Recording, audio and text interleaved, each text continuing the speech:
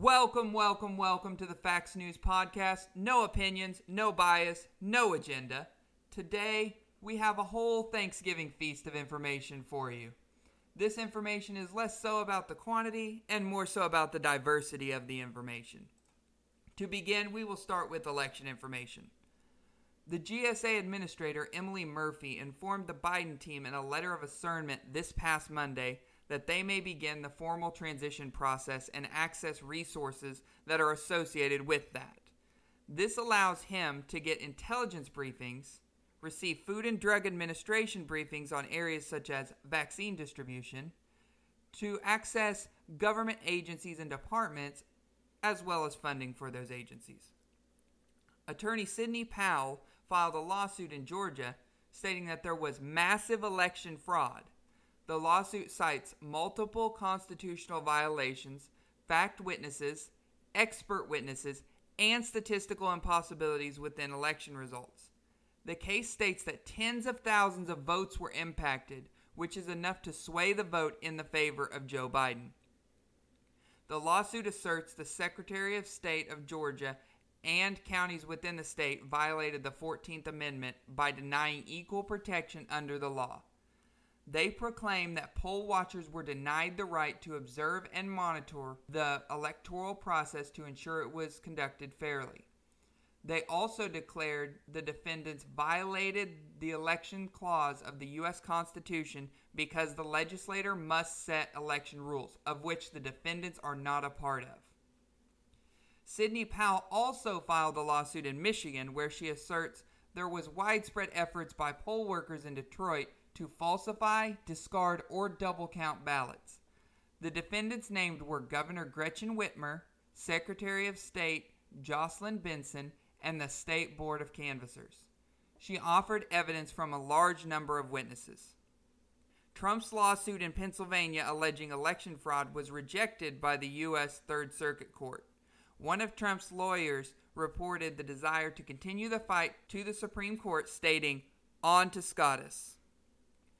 Trump agreed to leave the White House if the Electoral College voted him out, stating, certainly I will, and you know that.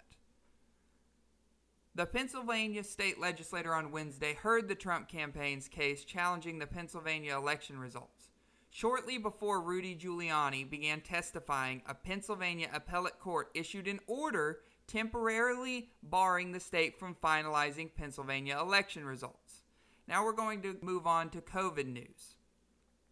Officials with Operation Warp Speed stated that the vaccine distribution will begin 24 hours after they are cleared by the Food and Drug Administration.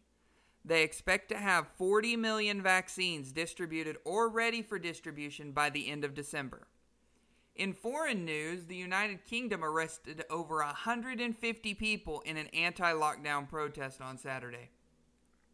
North Korea has locked down the capital of Pyongyang and prohibited fishing and salt production in the ocean in its attempts to combat COVID-19. North Korea is also refusing 110,000 tons of rice that was promised by China. In addition, North Korea has executed at least 2 people, including an official, who violated antivirus rules.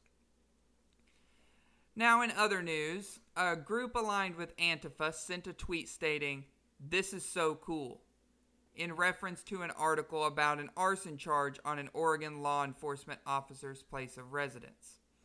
Antifa rioters were also found on Thanksgiving morning smashing and vandalizing numerous sites in Portland, calling for comrades to riot against the Thanksgiving holiday, colonialism, gentrification, and capitalism.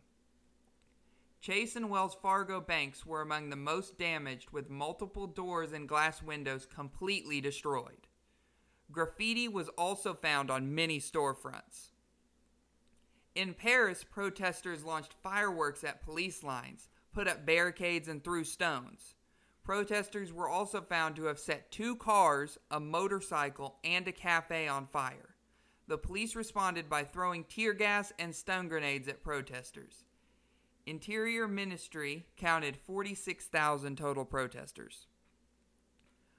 On Wednesday, Trump pardoned General Michael Flynn, former National Security Advisor.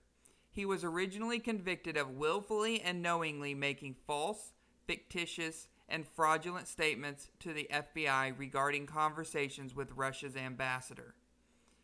The U.S. Appeals Court stated on Friday that Tennessee can begin outlawing abortions because of a prenatal diagnosis of Down syndrome and prohibit the procedure if it's based on the race or gender of the fetus.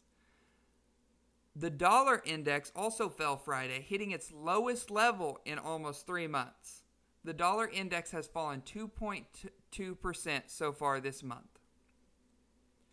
Iran's supreme leader called for the definitive punishment of those who are behind the killing of a scientist linked to Tehran's disbanded military nuclear program. Ethiopian forces took control of the city of Mekelle, the capital of the country's Tigray region.